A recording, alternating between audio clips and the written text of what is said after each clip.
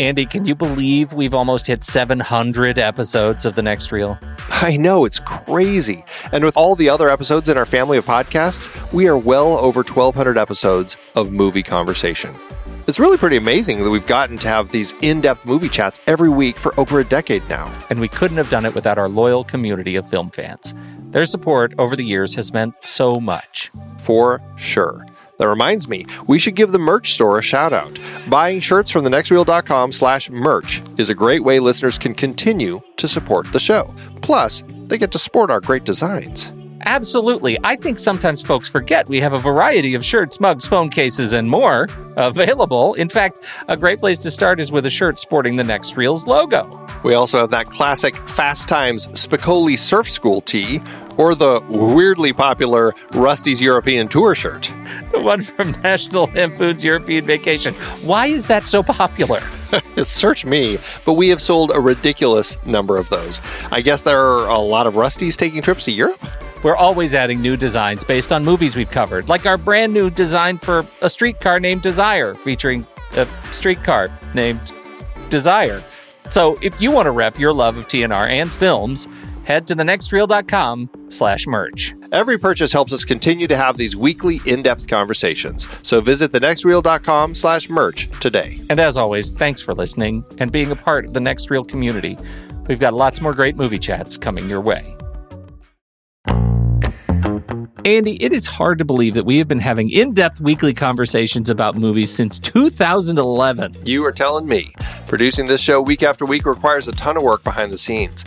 If you'd like to help support our efforts, one easy way is by using our Originals page when shopping for books and movies that we've covered. Just visit thenextreel.com/originals. Your purchases made through our links give us a small commission at no extra cost to you and allow us to keep having these great discussions. I love The Next Reel Season 4. Do you know why? I don't. Why? Because we got to talk about my favorite movie, Terry Gilliam's Brazil. That's not even an adaptation. No, but it was such a great part of our great Terry Gilliam series, and a few others in that series were adaptations, like The Adventures of Baron Munchausen, adapted from Raspi's stories, and La Jetée, which inspired 12 Monkeys. Oh, right. And for our Man with No Name trilogy, we saw how Sergio Leone's A Fistful of Dollars was basically stolen from Kurosawa's Yojimbo. We added Labor Day to our Jason Reitman series, adapted from Joyce Maynard's novel. Oof, there's one we'll always regret. Our big Stephen King series covered adaptations like The Shining, Cujo, Christine, and Stand By Me, great horror and coming-of-age tales. Another Coen Brothers adaptation, too.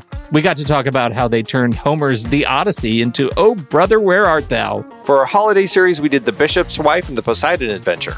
And who could forget seeing Alec Guinness in the adaptation of Kind Hearts and Coronets during our series dedicated to him. We really need to do more of his films. Truly.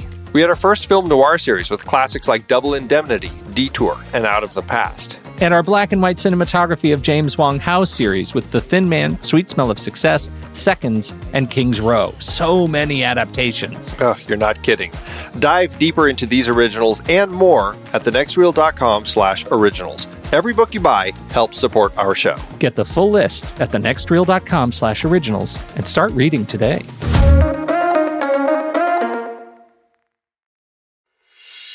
I'm Pete Wright. And I'm Andy Nelson.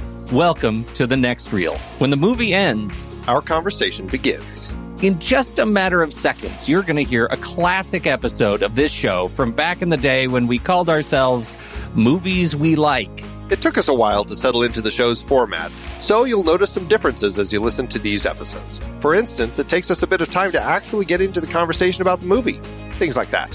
But we're still proud of the conversations about the movies themselves, and we think they're worth keeping in the library.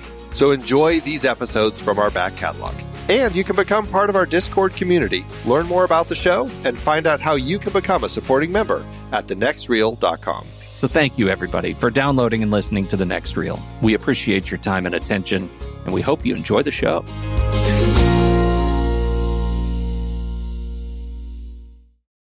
Other than just how much you missed me? Other than that. Other than I've been crying for 2 weeks straight. Mm-hmm. How do you think we did on the Guilty Pleasure? Now that you're back, now that they hit, I think You got the blot score didn't do well for you on week 2. I don't think so. I don't think so. In fact, I think it came as a straight up offense that I made him watch Knowing. Oh, poor Ben. Sorry about that one, Ben. That was good stuff. Well, like I said, it is a guilty pleasure for me. I acknowledge that most people don't like Knowing. Yes. But damn it, I still do. So take that. And, we got some tweets out of that one. Yes, we actually had a nice little kind of a tweet battle going on with 2 of the writers. So that was kind of fun. That was redemption, actually. That they don't know what the Black Stones mean either. I know. That made me so happy. Oh, man. Just the blot report. I know I'm going overboard, but I was actually upset by Knowing. It did nothing right for me. While Buckaroo Banzai at least had a sense of humor and recognized that it was not a great film. Okay, that's kind of a sucker punch. Knowing takes itself entirely too seriously and never delivers on the profound message it seems to have hinged upon. Sorry, you're a great guy. You like great films. But this one doesn't fit that category. And then the lowest blow of them all, only because I also have that deep regret. He says, can't believe Pete conceded the bank job. And then you, of course, sticking the shiv right in. Knowing you, I'm sure you dwelt on this every day and let it spoil your vacation. Oh, did you? You did, yes, didn't you? I did. I thought the whole 2 weeks. Fuming every night, staring up at the ceiling. That's right. Picturing my face up there and flicking knives at it, right? I'd get ready for bed every night, and I would just rip my clothes off in anger. Wow. Yeah. Like turned you into the Hulk. I did. I have a very limited wardrobe now. My vacation wardrobe was very limited. That was so much fun. That was really fun. Yes. Do we have a good times with guilt? It's too true. Have we missed any big news we need to talk about? Anything big happened in the world of movies this last 2 weeks that we missed? Well, we did lose Eli Wallach. Yeah. Who did pass away while we were on our vacations. That was sad. That is sad. Especially as somebody who stayed working really practically right up to the very end. Yeah. Yeah, no kidding.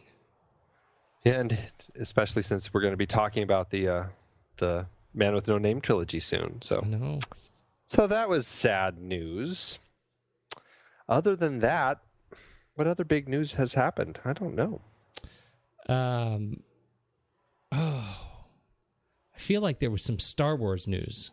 There's been the IMAX. Well, it's not really Star Wars news. Yes, IMAX, but more that I really love how J.J. Abrams is hitting social. If this is him, I know he's a busy guy, but that from his Bad Robot Instagram account, he tweets the hashtag best format ever, with it's just a picture of the IMAX camera shooting the deserts of Tunisia.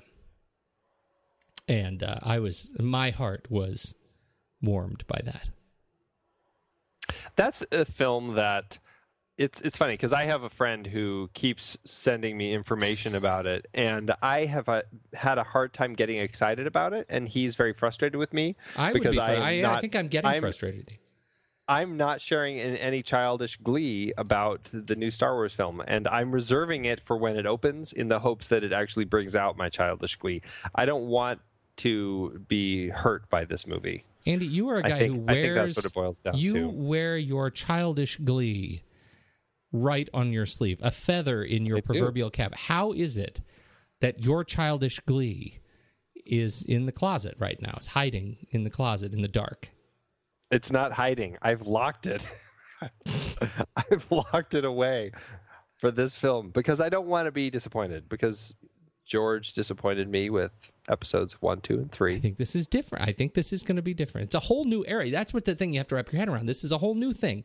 They're going full Marvel on Star Wars now. I know, and that also makes me a little nervous. And so I'm trying to avoid looking at pictures from the set. I'm trying to avoid stories. I just want to not know anything about it. When it comes out, I want to be filled with childish glee. I'm going to let it out of the box when I go sit in the theater and hope that my childish glee is satisfied. I'm going to call Childish Glee Protective Services.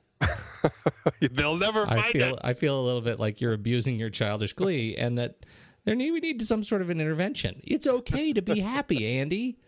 It's okay. I don't know what you're talking about. Leave me alone. I do another budget. I have to go to another budget. I have to tell you, I was a little bit, and I don't like to be amused over others' pain, but it made me smile ironically, especially now that he's okay. I didn't smile initially because it's sad when accidents happen to good people, but just hearing that Han Solo broke his leg on the door of the Millennium Falcon closed on it. Once the dust settled, I was able to smile about that. I felt like there was something ironic in there. I can't quite put my finger on it. That's funny. But it was amusing. So much so that they had to delay shooting. I know, but they're back on schedule. Yeah. But you wouldn't know that because of Childish Glee. I don't know that. Mm-hmm. Yeah. Right. All I know is they're behind on their budget. Let's tell the people where we're from. Where are we from?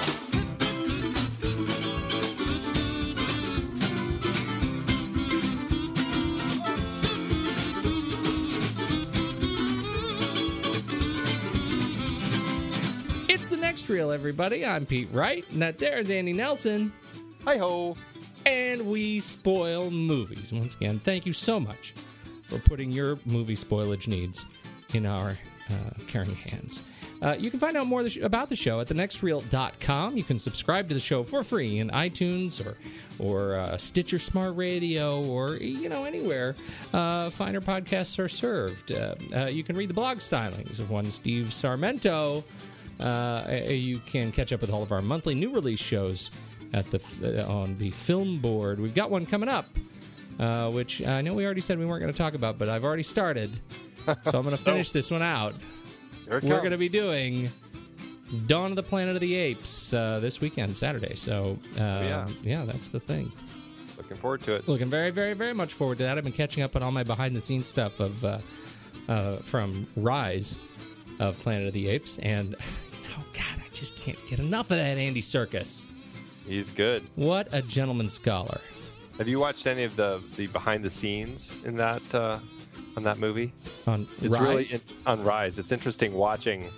They have some scenes where you can watch where it's just all the motion. They're in their motion capture. Yeah, they have the little arm sticking out in front of his face with the LED lights and the green dots on his face. Mm-hmm. Yeah. Crazy. Yeah, it's pretty amazing. And they give him the teeth. They give him the teeth. He's like a little vampire man. That was maybe the news. It was that he signed on to Star Wars. Yeah. But you wouldn't know that because of Childish Glee. I have no idea what you're talking about. I don't even know if we need to go. We're not going to. Do we need to do a recap of what we missed? Because we had pre-recorded the Guilty Pleasure show, so we didn't do a full report of those who won the Instagram Pony Prize Guess the Movie Challenge over the last 2 weeks. But we do have two winners. Oh, yes. Yeah, so do you want to do that and then talk about this week? Should we just throw it out there? Sure. Where do we stand? Yeah. We had 2 weeks ago, Bad Boys, and Cameron L. Ryan won that one. And then last week, Jenny Level, I think. Jenny Level. I went to high school with Jenny Level. Well, there you go. Congratulations, Jenny. She's won before, and the only time she and I interact at all is when she wins the Pony Prize. She's won, I think, twice now. Well, congratulations, Jenny. She won for Silverado. And then this week, Joe Mija won for The Prestige. I gotta plug Joe Mija. Mm-hmm. He's an illustrator, artist. Oh, yes. If you aren't following Joe Mija on Twitter, you should absolutely follow him because he's been doing these smoking cool samurai masks of Avengers.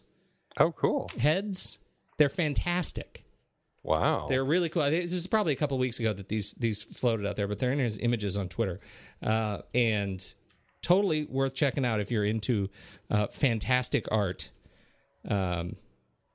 You should check out Joe Mija, Jomiha, on the Twitter. He's cool. He's talented people, that Joe Miho. Very nice. That's Joel Michael Harris. Let's get it out there. Anyway, so there you go. That's awesome. Congratulations. Yes. Do we have any other? Was that it? That was it. That was all 3. All right. There's the update. Let's talk trailers.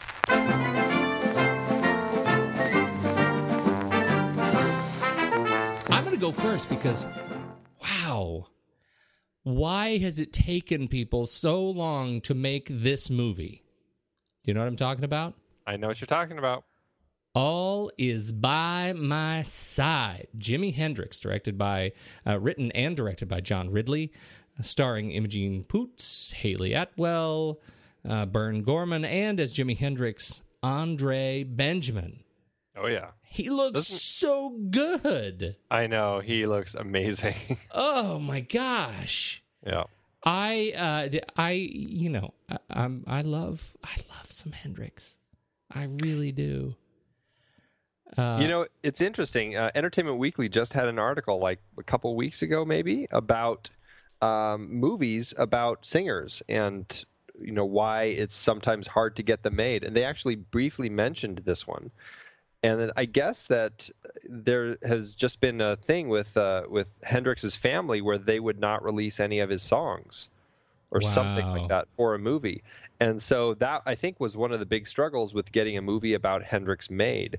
And so what John Ridley decided to do, at least my understanding, is he did this based on his life leading up to becoming famous. So you don't really even get any of the classic songs. I think it's going to be a great story anyway. Oh, yeah. This is it. He is one of those characters whose story just needs to be told. He came to rise at a time when there was so much, just hatred in the world, and there's just, such a conflict for so many reasons in different parts of the world, whether it's, racial tensions or social class or whatever, and people from different places. And I think that he stood for a lot, and he threatened a lot of people because of that. Absolutely. But, so there he is at this sort of intersection of great cultural conflict and musical conflict. I mean, he introduces new styles, new approaches to the instrument that really shocked a lot of people. So I think it's going to be a fantastic film. I'm not quite sure what to make of John Ridley. We're big fans of 12 Years a Slave, which he wrote. He wrote Red Tails, which I never saw, but my daughter actually saw it and loved it. And he wrote Three Kings, which I love. I know, and wrote Three Kings. So he's on this string of like really strong films, but his history before that was a lot of TV, a lot of comedy. So hopefully I don't know. He seems like a. Do you ever see U-Turn? Yeah. Sean Penn. I didn't. I don't think I saw that. Sean Penn, Jennifer Lopez. Yeah, Oliver Stone movie that John Ridley wrote. Yeah, he wrote. It's an interesting movie. It's fun. I mean, it's I think Oliver Stone actually chose to call it an Oliver Stone movie, not an Oliver Stone film, using the differentiation in the name there, which I thought was interesting. It's fun. John Ridley is one of those writers who really seems to. I don't know if it's because he gets really passionate about his projects, but he ends up seeming to have a lot of fights with directors that he works with. And he has only directed, he's, as far as I know, I think the only film he's directed, according to IMDb, is Cold Around the Heart. Yeah. From 1997. Yeah. It was that hit David Caruso vehicle. Yeah, that's the one. Good times. Yeah. So I'm curious to see how he does with Jimmy, considering he's writing and directing. So if he has to get in a fight with anyone, it's only himself. Yes. Yeah. His own self. His own self. Yeah. Well, I can't wait. Very much looking forward to this. Again, Andre Benjamin looks fantastic. And it's worth checking out. This comes out, oh my gosh, I clicked away from the tab. August 8th in the UK. Yeah. And I think it's also August here in the United States. Excellent. All right. August. Your turn. I'm doing a movie that's definitely looks a little darker than All Is by My Side. I would say that's a fair assessment. It looks, downright frightening. It's a film called Cold Water that started playing in festivals last year and has been on the festival circuit into 2014.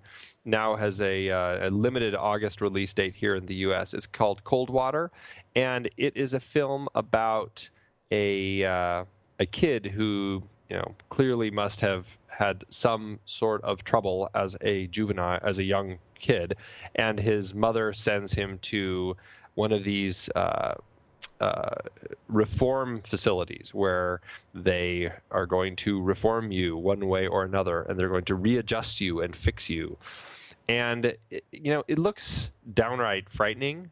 First off, it kind of just looks like the opening for Full Metal Jacket. It has that boot camp sort of feel, but then it just becomes brutal when these people are just the guards or whatever you want to call them, the adjusters are just beating these kids and just clearly overstepping their bounds, and they really have to kind of escape. Really, one of them finally has to escape and run 25 miles to get to the nearest town to try to get help. And it's kind of this like freaky, dramatic thriller, and it looks pretty good. And the reason I picked it is because a buddy of mine is actually the director of photography on it, and I saw him post about it on Facebook, and I got pretty excited. So I wanted to make sure I plugged it for him and let people know that it's out there.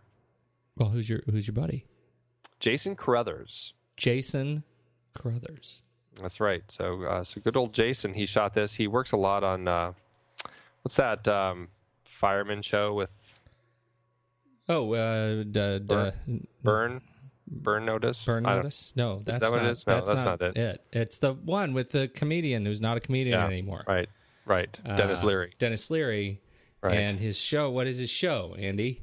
I don't know. Oh my gosh. I don't know why I brought it up.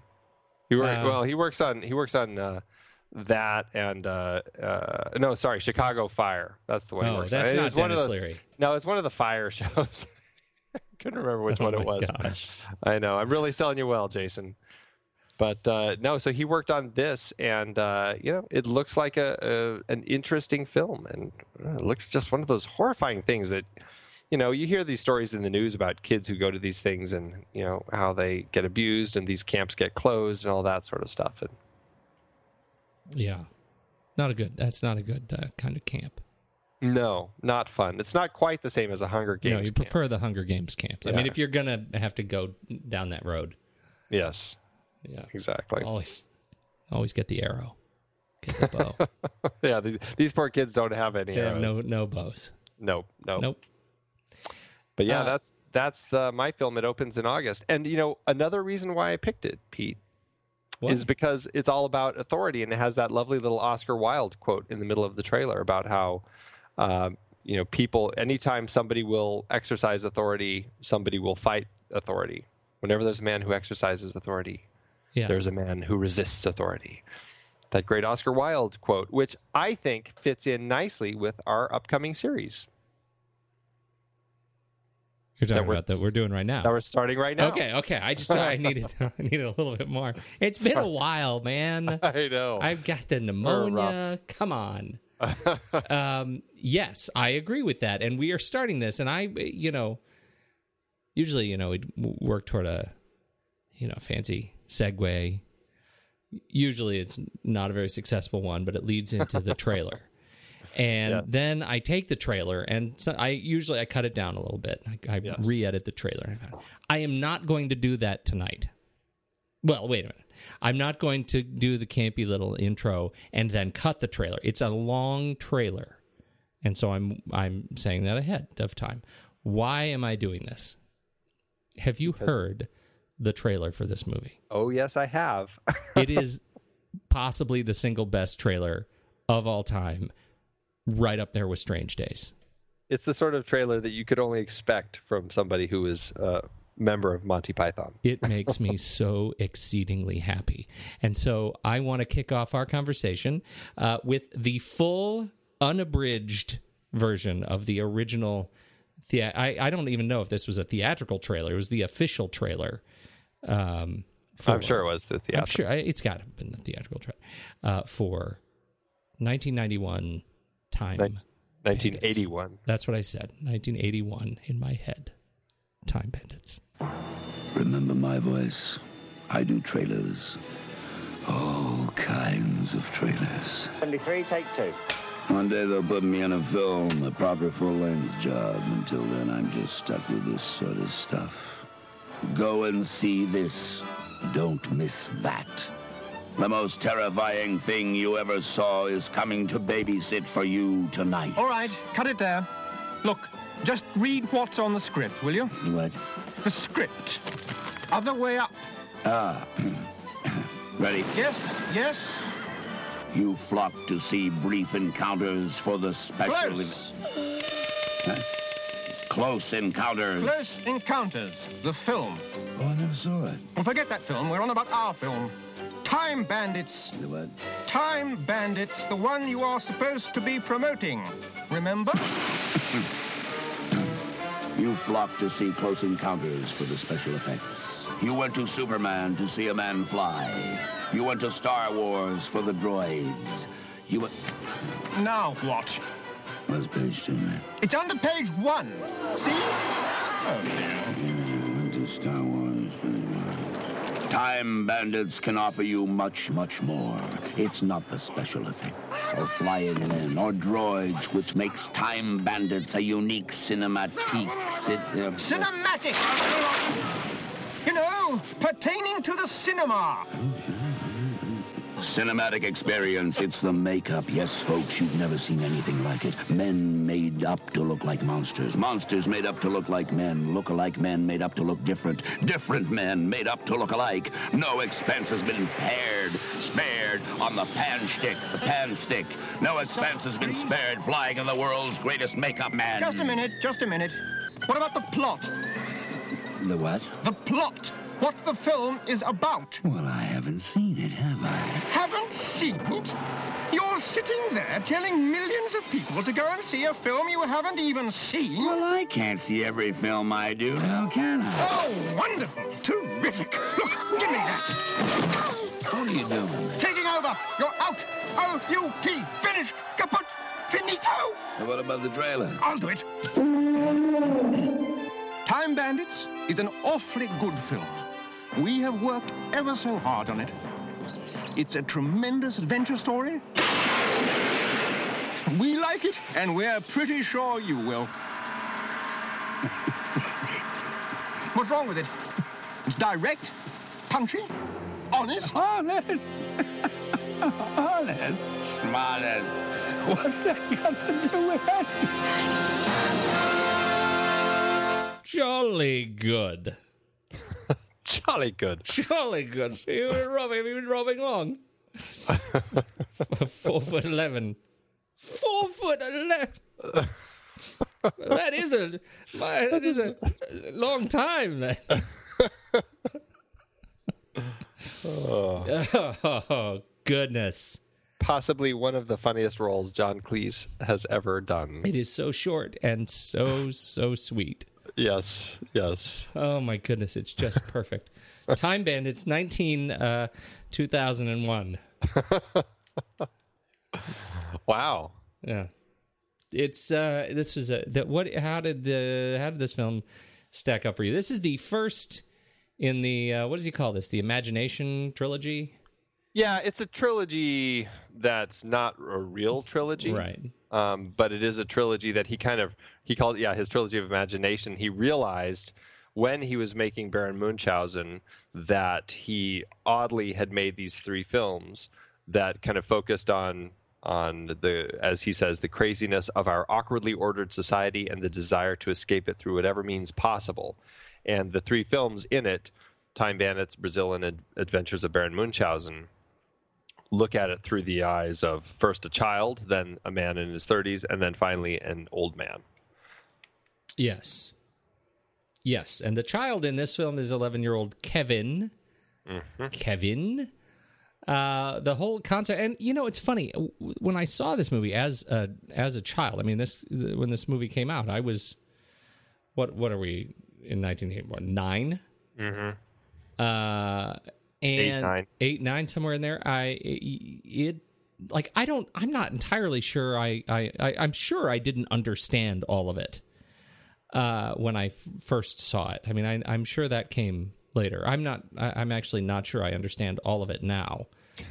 But I do remember absolutely loving it. I felt like everything, for years and years, my dad would ask me, hey, Pete, what's the perfect movie? And I would say Time Bandits, because it was, to me, absolutely perfect. The vignette approach to storytelling. Each of the little vignettes were just the right length for my attention span. And then it would move on to practically a new movie with all these familiar characters, introducing me to some new thing or deflating some of our heroes. Our great heroes, like, Robin Hood. It was just perfect. I think it showed me at that age just what the sort of the power of storytelling so far beyond what else we had grown up with in the 70s. Here's what it did. It treated young people with sophistication. It gave young people a chance to watch something that didn't necessarily need to be kind of cleaned up. Right.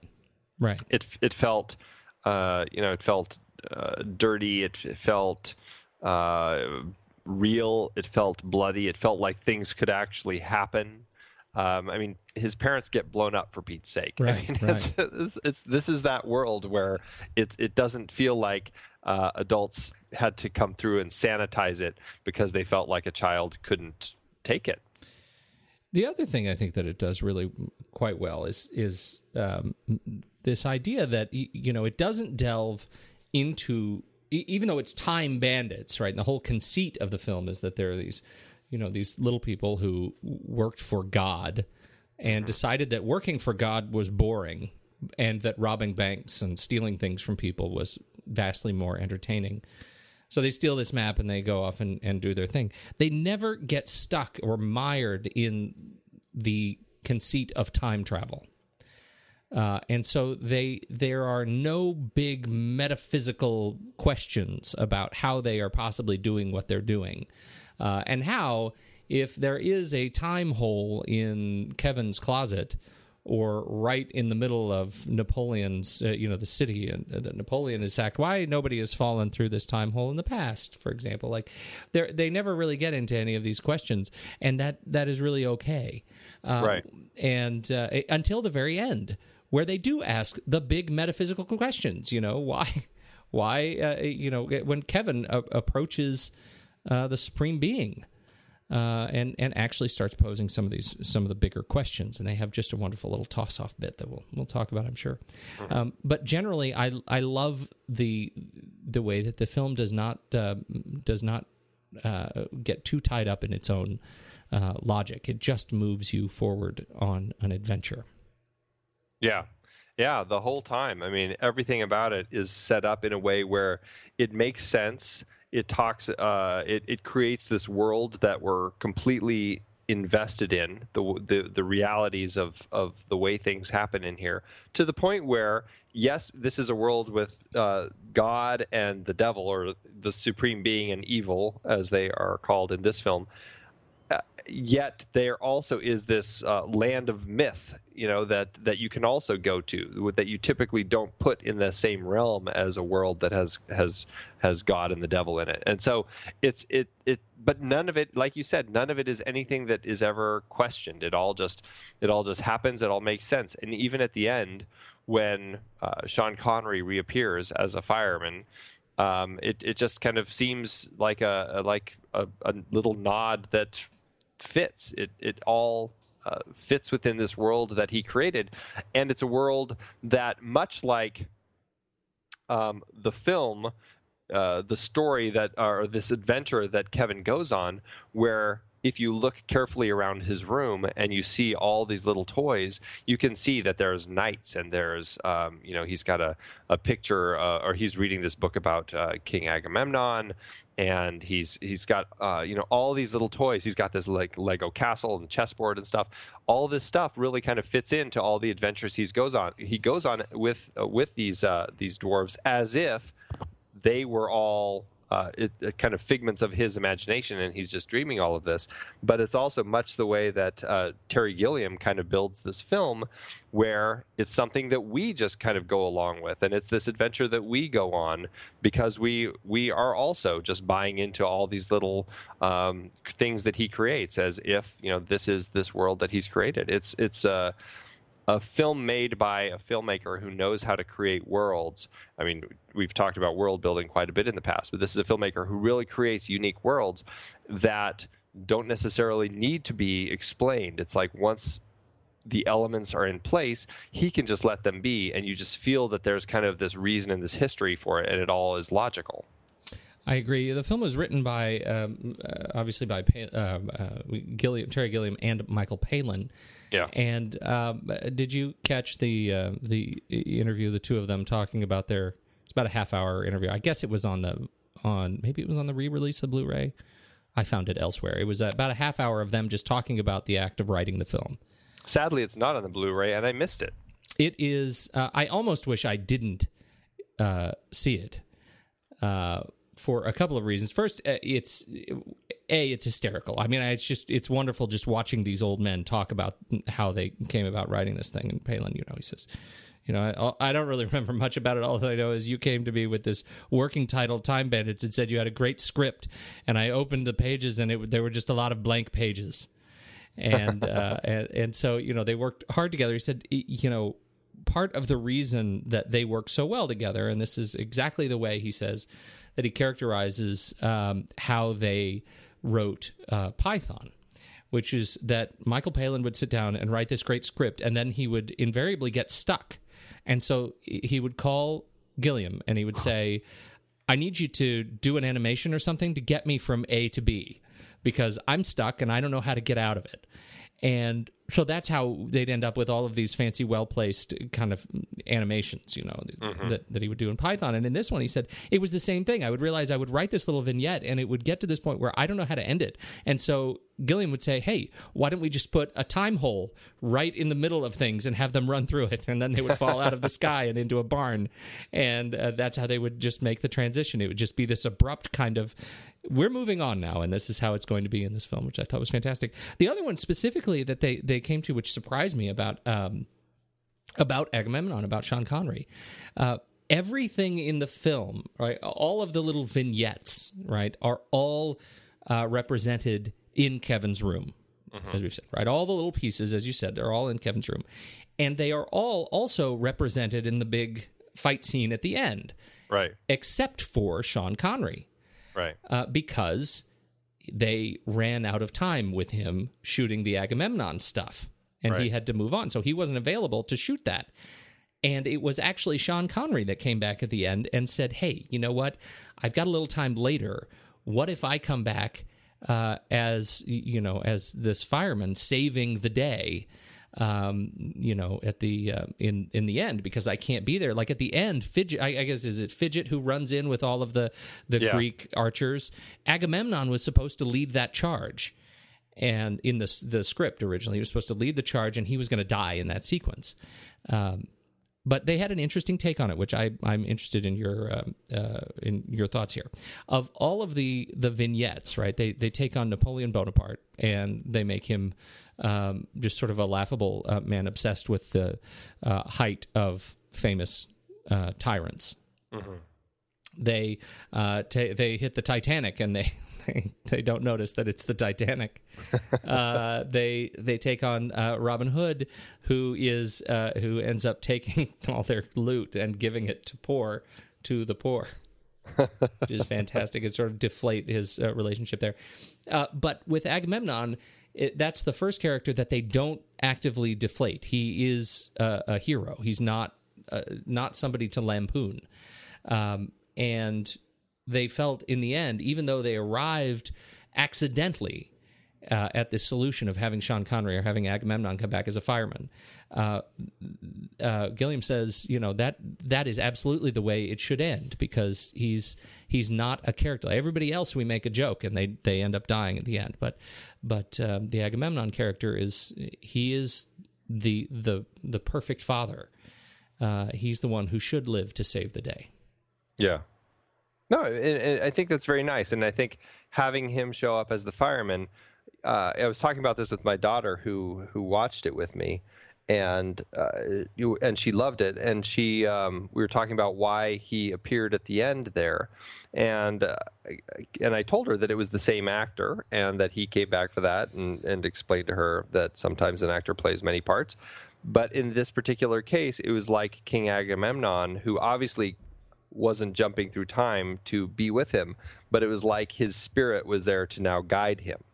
And it's as if, even though his real parents have basically just been blown up by touching a piece of pure evil, Kevin is going to be okay, because whatever he does in his life, the spirit of King Agamemnon, who really is a very much his spiritual father, is going to take care of and make sure he does okay. Yeah. Oh, I like the way you put it too. It's nice. It's a really nice way to kind of play that character, and I'm glad that they bring him back. I mean, it is a pretty brutal ending, to see, as his parents just get blown up after touching the burnt roast in the oven, which happens to look just like a piece of pure evil. Pure evil. Which that's just one of my favorite lines in the movie. Mom, Dad, don't touch it. It's pure evil. But their parents who are very ineffective. I mean, we've seen that from the beginning. These are parents that are more in line with evil, really, who is more inclined to build because he just wants to build, and to make things that, like he says, if it were up to me, I would have been making lasers 8 o'clock day one. Right. He's not interested in all this nonsense that he sees the Supreme Being having been making. He would rather get the real things out, computers and laser beams and all this sort of stuff, and just kind of build. And he seems very much the voice of consumerism. And we see that with the parents who are obsessed with watching this TV show, Your Money or Your Life. And I mean, their furniture is all like, it's almost as if it's been hermetically sealed. Right. They are constantly comparing themselves to their neighbors in the sense of, what do they have? Oh, well, theirs does it in 8 minutes, and they're jealous because theirs does it so fast, and all this sort of stuff. And they seem very disinterested in Kevin, to the point where the only conversations they really have with him revolve around discipline and dinner and bedtime, really. Yes, It's like that's all they talk to him about. And so it's no surprise when they show up, or at least their images show up at the end, when they are in the palace of evil, and they see the game show host along with his parents as kind of the Vanna Whites behind him. And it struck me as very fitting this time that they were there, and Sean Connery is the fireman, Right. at the end, saving him, basically a representative of good and somebody who saves people. Right, that perfect father figure, his hero. Yeah. The only hero that the gang was not able to, kind of bring down. Right. Yes, totally agree. So this is first a film about sort of the representation of technology and materialism, and at once a film about religion. Organized religion, whatever, and it is manifested between the Supreme Being and, of course, evil. And he is not in this movie enough. He's probably in the movie just perfect. He's probably right. just perfect. But he's got the best lines. He is. It is the perfect fascination, the perfect sort of frivolousness that you want out of a being that is pure evil, right? He just wields his evil with great abandon. Anybody says anything to him, he just lifts his finger and blows them up, and then continues about his day. What do you think about the dynamic between Supreme Being and evil?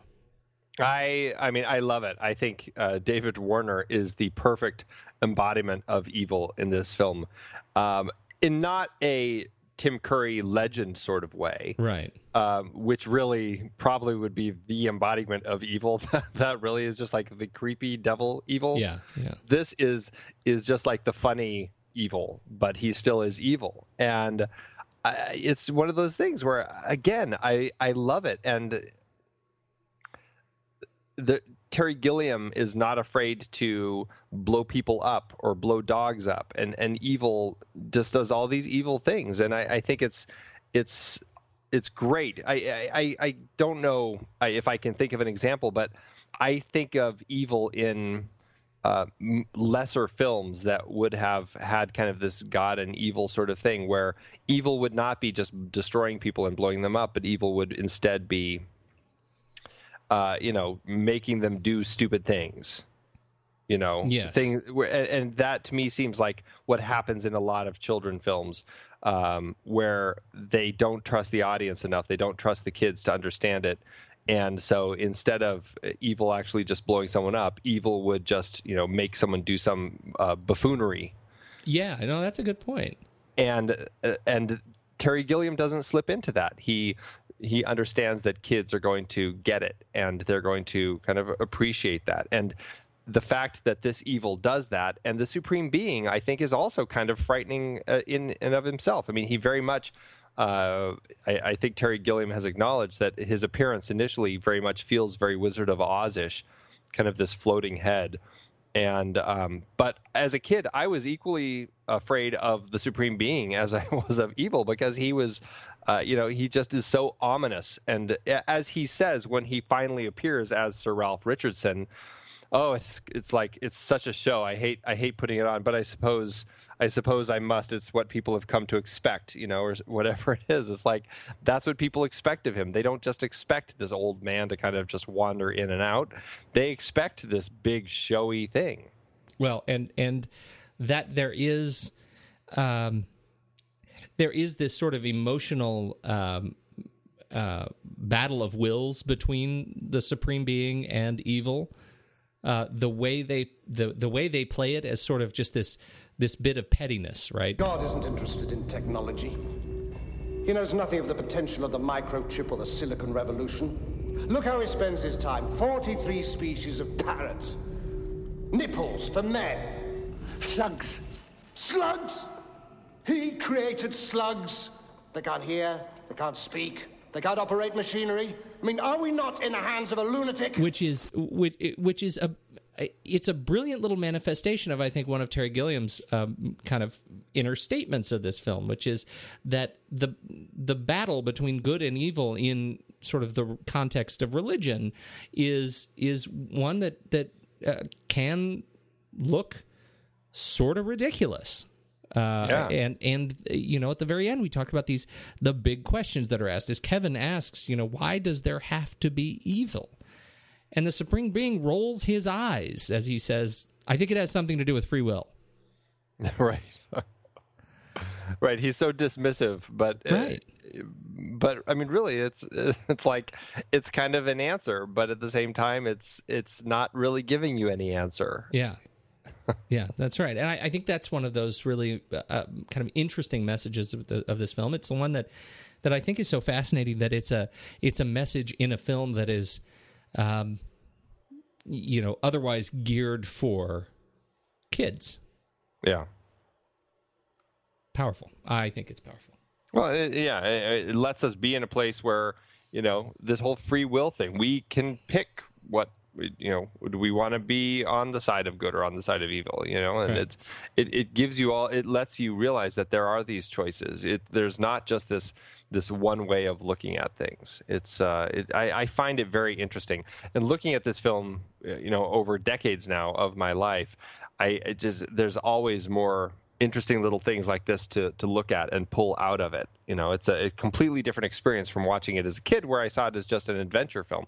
Now it's just like, gosh, aside from the fun adventure that Kevin gets to go on, there's all this other interesting meat in there that you can look at and just really think about and enjoy. Well, to that point, I mean, back, not to kind of perseverate on good versus evil, but when you think about the motivation behind evil, all he wants to do, all he's focused on is increasing technology in the world, right? He wants more technology. And it's interesting to watch this film today, kind of living at a time where we're seeing this massive growth of technology, right? And of course, there are some big discussions, right? A good versus evil. How much screen time should you get for kids? That kind of a thing. But then we get this view of the Supreme Being when he's, his relationship with just about everyone else in the film is, I'm going to chase you down and I'm going to punish you. I'm going to send you to the undergrowth department with brackens and shrubs, and I'm going to cut your salary. And Randall says, "Oh, thank you, sir." And the Supreme Being, "Well, I am the nice one." Right? Thank you for cutting me down, for giving me less, for punishing me, for making my life harder. And, that's great. While all the while, evil just wants to make more technology. I find that a fascinating counterpoint in this film. It really is.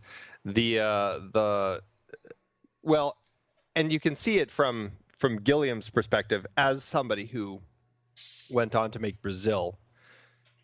You can really see this whole thing with technology, the evils of technology really coming out in his way of thinking from what evil is saying here about technology, or evil being the one kind of pushing technology, leading into what has technology done to society when you look at it through the eyes of Brazil, right? Right. So that is a very interesting way or I guess I should say it's a very obvious way of defining why Terry Gilliam kind of has evil, the one behind all the technology, in Time Bandits, because clearly that's kind of his way of thinking. But looking at where we are today and thinking about the technology that we use, it does strike me as very interesting that evil is the one who is kind of pushing the technology. Well, I think that's really my point, that for those of us who live with it and make a living with it, technology ain't so bad. Technology allows us to do an awful lot that we couldn't do before, and so putting this sort of mantle on technology as evil, that's a part of this film that to me doesn't hold up as well. But the counter argument of, sort of be careful the assumptions you ascribe to whether, technology versus, let's just say blind faith, becomes a much more interesting approach to the film. You mean you let all those people die? Just to test your creation? Yes. You really are a clever boy. Why did they have to die? You might as well say, why do we have to have evil? Oh, we wouldn't dream of asking a question like that, sir. Yes. Why do we have to have evil? Ah. I think it's something to do with free will. I think the cast is pretty stellar. I mean, John Cleese, we've already talked about. Sean Connery, Ian Holm as Napoleon, who's fantastic. He's terrific. And then you've got the wonderful pairing of Shelley Duvall and Michael Palin in several different time periods, and they are just a hoot when they're together. Every time it just cracks me up as Pansy and Vincent and Michael Palin. This is just him at his finest. I hadn't made the connection until this viewing, that something that you said about how Agamemnon comes back at the end. I actually had never made the connection that it was these same people coming back in different timelines or in different periods of time. In those two, right? Yeah, it really sets it up. It sets up the mechanics, like speaking of world building, the mechanics of we'll call it reincarnation. Sure. So that when we see Sean Connery at the end, it's not quite so jarring. And I'd never made that connection before. It always that one at the end, the Agamemnon returns as a fireman at the end, always seemed kind of a discrete element because he's back in his original timeline, right? And so it always sort of surprised me, but watching it this time, that finally made sense. Like I get it. And actually, I'm glad that you said that because I hadn't really kind of put reincarnation into the mix, but it does certainly feel that way because we see that whole Vincent and Pansy love story going on across two different times. Right, they're in the Middle Ages there, and then they're on the Titanic. Titanic, yeah. And then so it does seem even more fitting that Agamemnon would come back for Kevin. Right. Yeah. All right, I interrupted you. So we have them, and then of course Catherine Hellmond and Peter Vaughn as Mr. and Mrs. Ogre, and a fantastic pairing there. What does she say to him? What shall I do, dear? Terrify them. But what about me back? Well, you don't have to jump around. Just shout horribly and leer at them. You know, the way you used to. Right. Right. Oh, I'm so happy. Oh, she's so good. She is just one of the great comedians. Oh, my God. Just the way she delivers lines in things like this, in Brazil. She was in, what was it, Soap? Yes. That she was in for years. Yeah. Oh. Yeah.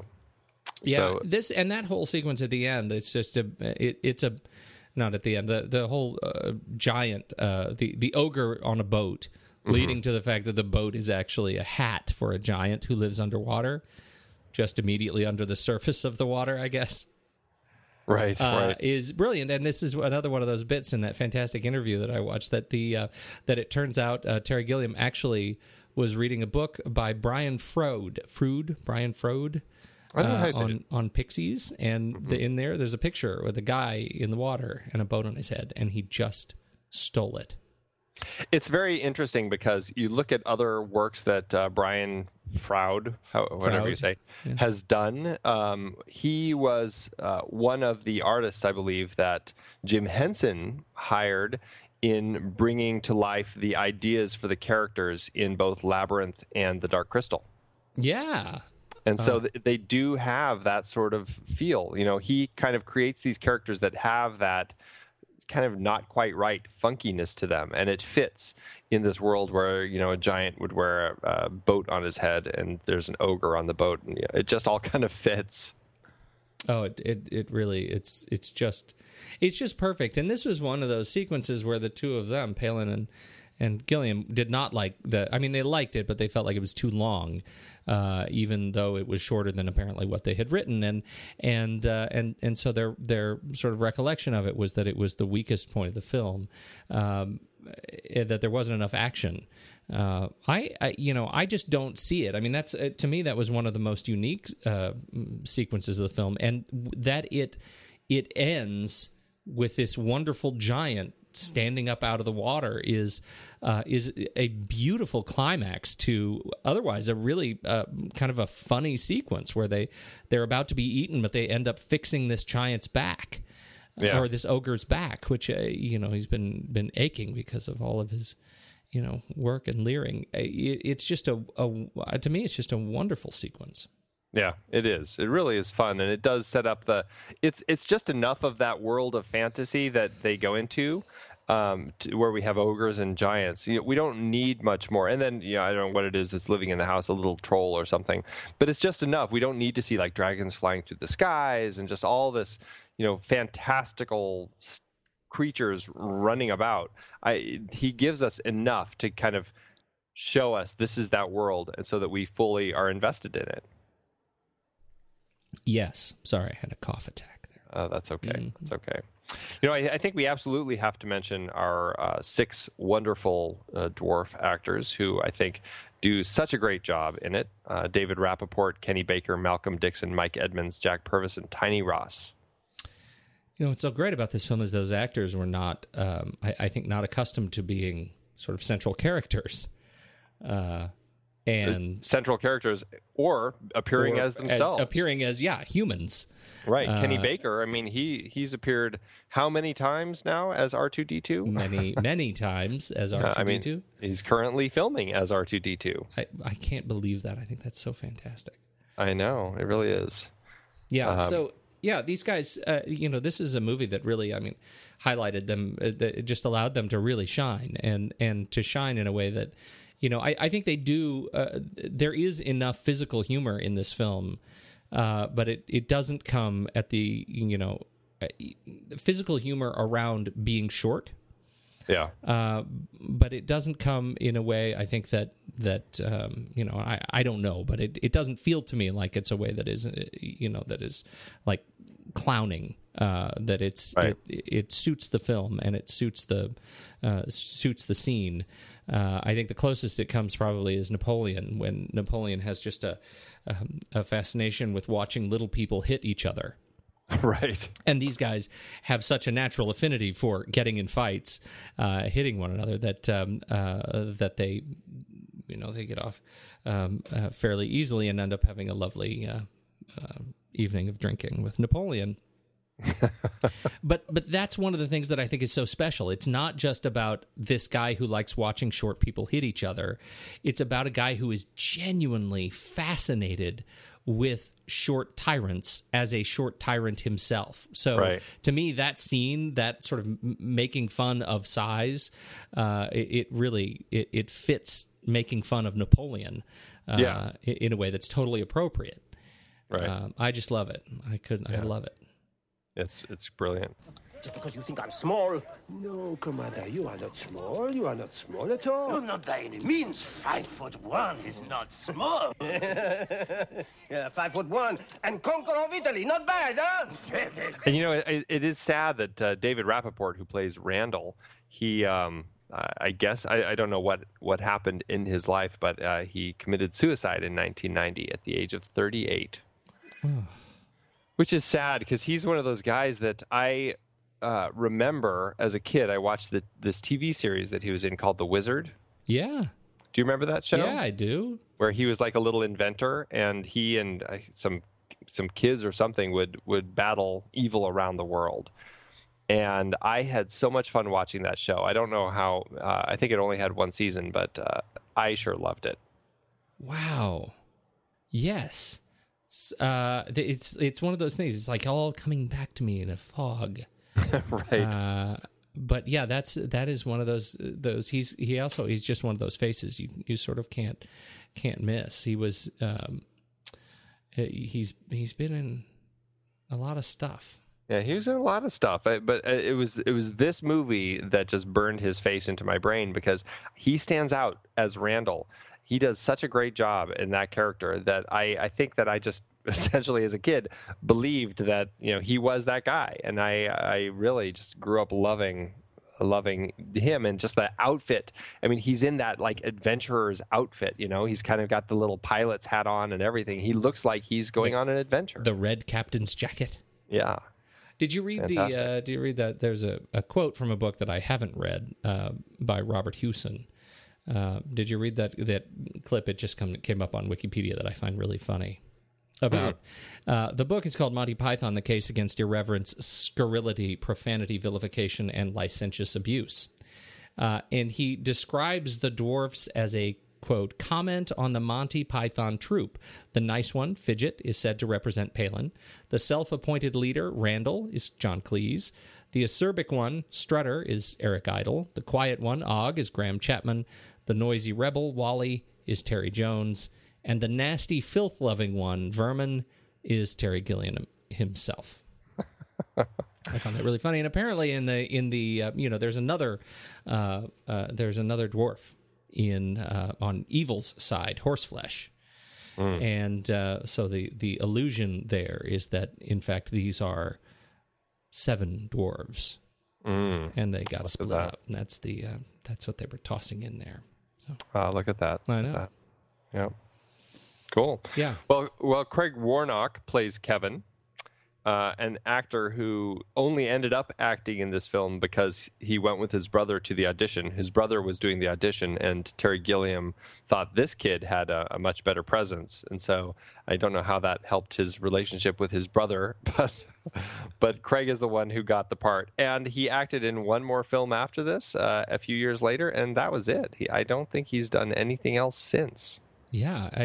What was the other film? It was not a film we would have seen, right? It was a TV movie called To the Lighthouse that came out in 1983. Kenneth Branagh was in it. It was based on Virginia Woolf's novel. Well, it's too bad. He did a mighty good job in this movie. Yeah, I think he does a great job. Yeah. And then, of course, you've got in just very small parts, you got Jim Broadbent as the game show host, which is fantastic. Seeing young Jim Broadbent.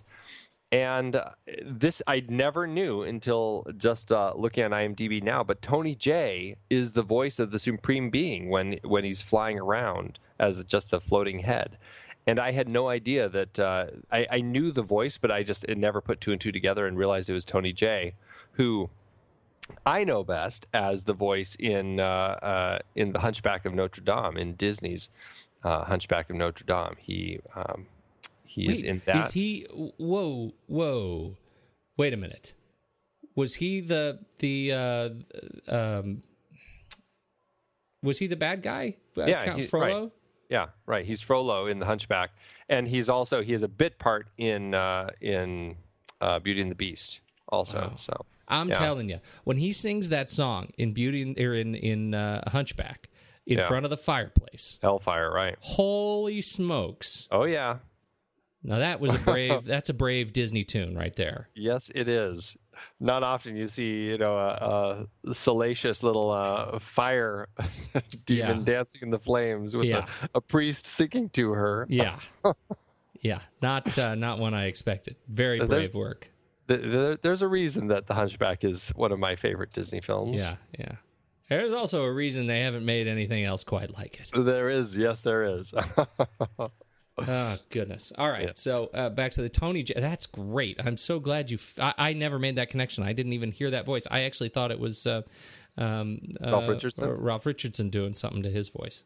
Oh, well, that's what I think I always assumed. It was just until I looked right now and saw that. I was like, what's interesting is Edwin Finn plays the Supreme Being's face.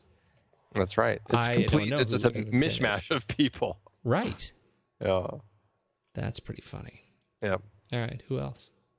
Well, I think it's very important to at least discuss that this film is one of the handmade films that George Harrison and Dennis O'Brien created. This company, Handmade Films, in England, that they were putting out there to basically try making some more independent British films.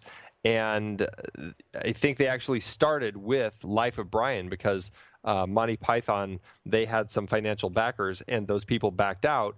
And so these guys came on board to help finish Life of Brian, thank the heavens.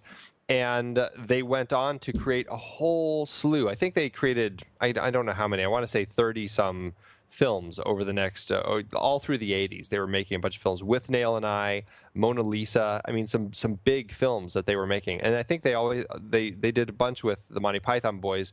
Eric Idle did a film or two with them. And they ended up kind of falling apart. But there's a book out there called The Amazing True Story of Handmade Films, a fascinating story superbly told. Very Naughty Boys, I guess, is the official title of the book. So we can put a link of that in the show notes. But this film was one where Dennis O'Brien, I don't think George Harrison had a whole lot of direct connection to it, other than some conversations with Terry Gilliam where I think he equated him to John Lennon because he was so headstrong and always wanted to win the fights and get things his way. And I think Terry Gilliam actually took that as quite the feather of pride to wear in his cap. I guess being compared to John Lennon by one of the Beatles, I would probably be pretty proud of that myself. So, well, to be fair, George Harrison calls everybody John Lennon. That's right. Oh, you're so John Lennon. But Dennis O'Brien, one of the other ones, he had a problem with the ending, I guess, and really kind of fought Terry Gilliam on it because he felt the ending was too dark. the fact that they were going to blow up the parents and wanted to change the ending. And there was quite a fight. And this was one of those cases where they did a test screening, and the test screening actually ended up working in Terry Gilliam's favor, because as he relates the story, this was one of the test screenings where the film broke and they had to fix it, and it was going on forever. And people were so frustrated with the screening that when they wrote their results, everyone was putting like, what was your favorite part? And they would put the ending, meaning, thank God we finally get to leave. But he was able to use that as proof to Dennis O'Brien that, look, people love the ending. And so hence we get the ending that we currently have. That's fantastic. James Atchison did the costume design, and we don't usually talk about costume design in on the show as much. The costumes are great in this movie. I think what's interesting to me is that Jim Atchison, this was his first feature film. He did a bunch of Doctor Who, some other television shows. He did Full House, one episode of Full House as costume designer. And I bet it was the one where they looked the best. I'm sure it was. Episode dated 17 March 1973. And then he went on and he did, The Meaning of Life. He did Brazil. He did Highlander. And now, after a whole slew of movies, he is doing like the pinnacle superhero films. He did Spider-Man, Spider-Man 2, Spider-Man 3, Daredevil, and Man of Steel. So he was responsible for the new Superman outfit. That's pretty fantastic. I know, for Zack Snyder. Yeah. You've come a long way, baby. He really has. Yeah, that's great. Yeah, so that's that. Yeah. Well, and it does speak to, this is a film that Terry Gilliam has created a very unique world, but he needs very, very competent people to help him create that world. And I think the costume design and the production design and art direction, Millie Burns and Norman Garwood, all of those people really help create this world that feels just wholly authentic. Yes. Yeah, it does. There was so much of it that reminded me of, did we talk about who did the production design for Harry Potter? I'm checking. That was Sorcerer's Stone was the first one, right? Who did the production design? Because so much of this, like particularly at the end, reminded me of Harry Potter, and production design by Stuart Craig. Oh, yeah. Right? And Stuart Craig, responsible obviously for all the Harry Potters, but also the Avengers, English Patient, like broad scope of production design from Stuart Craig. But one of the things that I think is so fun about this is just seeing kind of the evolution of production design in the 80s and just how good it can look, lest we talk about films that fail to meet that standard. Especially in the world of CG, here is a film that is using models and miniatures, right, and just things, very visceral, physical things that are present. Absolutely. All right. Who else? What else you got? I think that's it. Oh. All right. How'd it do? This film, this film really did pretty well for itself, considering the time, 1981. It's odd. We've talked about so many films from 1981 recently. And it's funny that we start with a film from 1981 in this series. Pretty funny, actually. But interestingly, looking at the films from 1981, I pulled up a chart of the 1981 domestic grosses. Of the top 10, Pete, we just did a series on 1981. Would you say that any of our films in the 8 films we talked about in the 1981 series ended up in the top 10?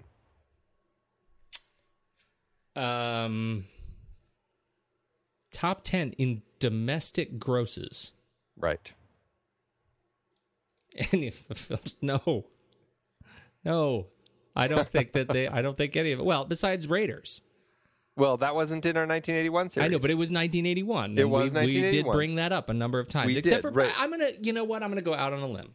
If there was a movie made in 1981 Well, again, you're going to say it's not fair, but I would say maybe Time Bandits would do it. Sure, but it doesn't. It's not fair because it doesn't. That's not in our series. Yeah, but interestingly enough, of the top 10 films that in the top domestic gross, only Raiders and Time Bandits, of the 1081 films from 1981 that we've talked about, those are the only two that ended up in the top 10. The next one is number 23, An American Werewolf in London. That's pretty funny. I think it's funny that of all the films we picked from 1981, none of them were in the top 10. And the two that we've discussed previously, or discussed outside of our 1981 series, are the ones that are in the top 10. Raiders of the Lost Ark, of course, number 1. And then fleshing out the top 10, On Golden Pond, Superman 2, Arthur, Stripes, The Cannonball Run, Chariots of Fire, For Your Eyes Only, The Four Seasons, and number 10, Time Bandits. I'm just going to say, note to the producers of this show. Maybe when starting a series on a year, you should just review the top 10 for that year before you make your picks. It does sound like a fun group of films to watch. I'm not saying even all of them. I'm just saying maybe you should review it. I that actually took me by surprise when I saw this list. I'm like, how funny and maybe slightly embarrassing. Just a little bit. But hey, at least now we've talked about 2 of the top 10. Like, I'm not going to review The Cannonball Run. I'm not going to do it, but I would do Stripes. Just for grins. Yeah. Now, I don't even think we'd have enough to talk about with Stripes. Anyway. All right. So we've made that show note. Yes. But this film did well enough to kind of get Terry Gilliam out of the world of, he's just one of those Monty Python guys, he can't direct a film, to an actual filmmaker who could then go on and make other films and have a career of making films. He's now, of his, I think, 12 films that he's done, that Time Bandits, I think, comes in at number 2 as far as the gross, the total gross that the film has made. And I think if you adjust that for where you put them all on the same scale, according to Terry Gilliam, Time Bandits is still his highest grossing film when it's adjusted, which I think is pretty interesting. Oh, yeah. And I don't know what it says about the direction he's taken with many of his other films. Yes. But it ended up costing, I found 2 numbers. It looks like it cost $5 million, but then I saw another one that said $12 million. So I'm guessing there was some prints and advertising and other sort of stuff. So I'm going with the total number of $12 million for the budget. And then domestic gross was $42.3 million. And when you adjust that for profit per finished minute, it's coming in at about $676,000 per finished minute. So it did pretty well for itself. It did pretty well. Mm-hmm. I like it. Me too. Let's flick chart it. Let's do it. Head over to flickchart.com/thenextreel and you can see our stack ranking of all of our favorite films, and we'll see. We will just see if Time Bandits cracks the vaunted 100. Will it or won't it? I'm thinking it looks pretty good. I'm thinking so too. You'll love this first pairing: Time Bandits or Knowing, Pete's new favorite movie. Oh, for crying out loud! I'm going to say Time Bandits. I'm going to say Time Bandits too. Thank God. Don't you worry about that. Time Bandits or An American Werewolf in London. Time Bandits. Me too. Time Bandits or The Descent. I'm going to go Time Bandits on this one. It's got the longevity factor. It's been around in my life a lot longer, and it holds a little closer to my heart. All right. Well, that makes it easier for me. All right. Time Bandits or Close Encounters of the Third Kind. Oh. I don't know. This might be something we'll get mail for. It might be, because I'll be honest. Time Bandits is the one I would put on first. Yep. Even though I acknowledge Close Encounters is the better film. But, man, I love me some Time Bandits. I agree. Yeah, but here, Time Bandits or Inception? Oh. Now it's challenging. Now, yeah, I'm going to go Inception on this one. Yeah, so am I. Time Bandits or Raiders of the Lost Ark? Raiders of the Lost Ark. Yeah. We're not crazy. Time Bandits or All the President's Men? All the President's Men. This is one where I would say I would go with All the President's Men, even though I would put on Time Bandits first. Yeah. All right, there you go. Look at that. Number 9. Number 9. Out of 140. Cracked our top 10. Nice. Yeah. Well done, Terry. I know. It bumped up in the air out of the top 10. Okay. I'm okay with that. I'm okay with that. Too. It feels good. Yeah. Feels good. Wow. Hey, good talk. Where do we go from here? Well, we keep talking about Terry, and we're going to talk about his next film, Brazil.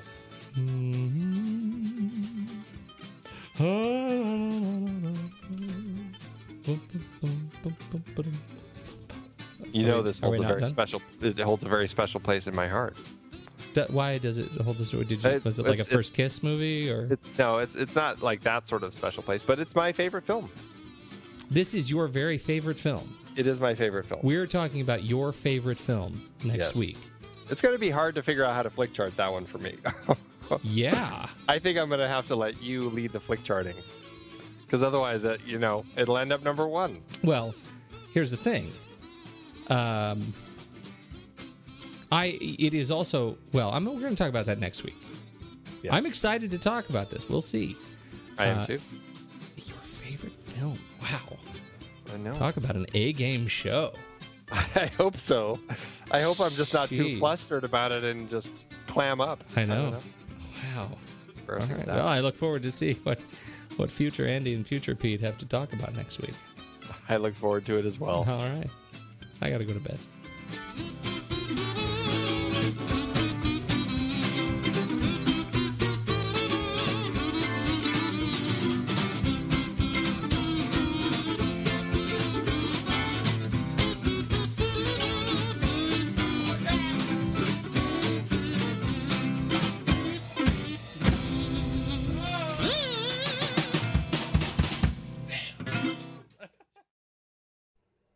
I'm going to go first on Amazon. Okay. Because I think this this level of exuberance is not something that I'm accustomed to finding on Amazon.com. This is a 5-star review. The title of the review is The Greatest Movie Ever Made. And he writes, a claim made by many about a select few, but in this case it is a fact. This is the greatest achievement in the history of human culture. Since childhood it was easy to believe, but watching it again recently has proven this truth with triumph. Thank you, Terry Gilliam, George Harrison, Michael Palin, and those who supported them in making the glory and the power that is Time Bandits. Wow. Right? I felt like you needed an angelic choir behind you. That was awesome. I know. That's how our show should sound every week. The greatest achievement in the history of human culture. Oh, God. Oh, wow. Well, wait till you hear mine. Mine is a good... for those who felt that was a little strong in one direction... This is by Leandert M. Craig, 1 star, title Waste of Time. Oh. All lowercase. And this is basically how it goes. They wasted their money making this stupid movie. Yuck, phooey, don't bother, terrible, stupid, not worth the time, dumb, horrible, ew. Oh my God. Oh man. We crushed it on the extremes this week. Go Amazon! I've been podcasting since 2006. In that time, I've tried countless hosting platforms. But in August 2022, we switched to Transistor to power all of our shows here at True Story FM. and it's been a game changer. I love the Transistor allows unlimited podcasts and storage without extra charges. We can publish so much content, and we do. If you want to start up a podcast, do yourself a favor and host your show on Transistor. With their one-click publishing, you can get your new show onto all the major podcast directories effortlessly. And their website builder lets you quickly build custom sites for each show. The detailed analytics are invaluable too. You can access all kinds of listener data anytime. Oh, and the versatile players allow you to embed episodes anywhere to reach new listeners. Plus, the team behind Transistor is super responsive and keeps making the platform even better. After using countless hosting services over 15 plus years, Transistor has been, hands down, the best podcast partner for us. If you want a hosting platform to take all the worry out of getting your podcast out into the world, go to thenextreel.com/transistor and check it out. Support our show and support your own show by going to thenextreel.com/transistor. Start growing your podcast today.